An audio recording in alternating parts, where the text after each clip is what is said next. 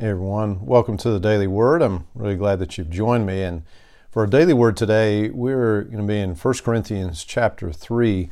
I'd like to share just the first 4 verses here of chapter 3, and then let's talk just for a few minutes today about how it is that we know whether we're living by our sinful nature or we're living by the Spirit. So if you would, hear the word of the Lord. Dear brothers and sisters, when I was with you, I couldn't talk to you as I would to spiritual people. I had to talk to you as though you belonged to this world or as though you were infants in Christ. I had to feed you with milk, not with solid food, because you weren't ready for anything stronger, and you still aren't ready. For you are still controlled by your sinful nature. You are jealous of one another and quarrel with each other. Doesn't that prove you are controlled by your sinful nature? Aren't you living like people of the world? When one of you says, I am a follower of Paul, and another says, I follow Apollos, aren't you acting just like the people of the world? Well, friends, Paul has been talking here about how it is that he just came to them with the plain gospel. That he didn't come trying to impress them with his arguments, with his eloquence.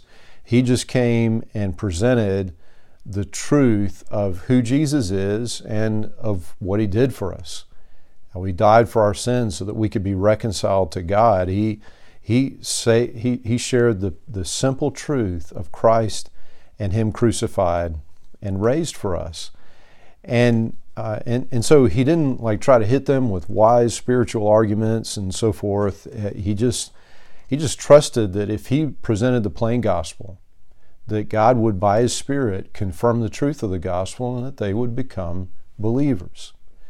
Now, beyond that moment of salvation, that moment of justification where we're made right with God by the grace of Jesus, God's intention is to not just leave us right there, but to actually draw us into deeper and deeper relationship with him, reveal to us more and more by the gift of the Holy Spirit through his word, to reveal more and more of what he's done for us, of who he is to us.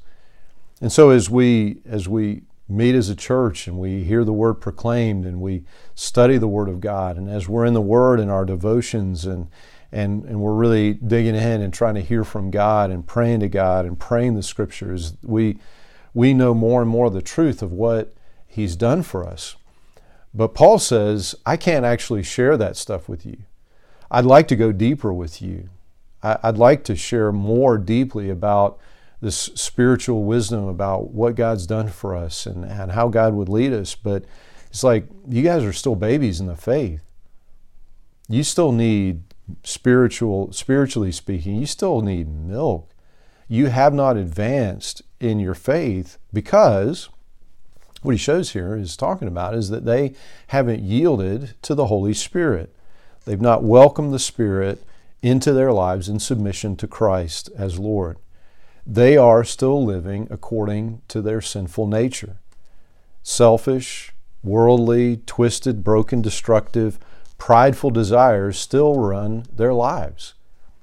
And he says, Paul says, your jealousy and your quarreling has actually revealed that you, in fact, are not living by the Spirit, that you're living according to the world and not your new life in Jesus. Now, the same, of course, is true of us, and we can tell the extent to which and whether we are yielded to the Spirit, whether we're yielded to Jesus Christ as Lord by what the Bible calls the fruit of our lives.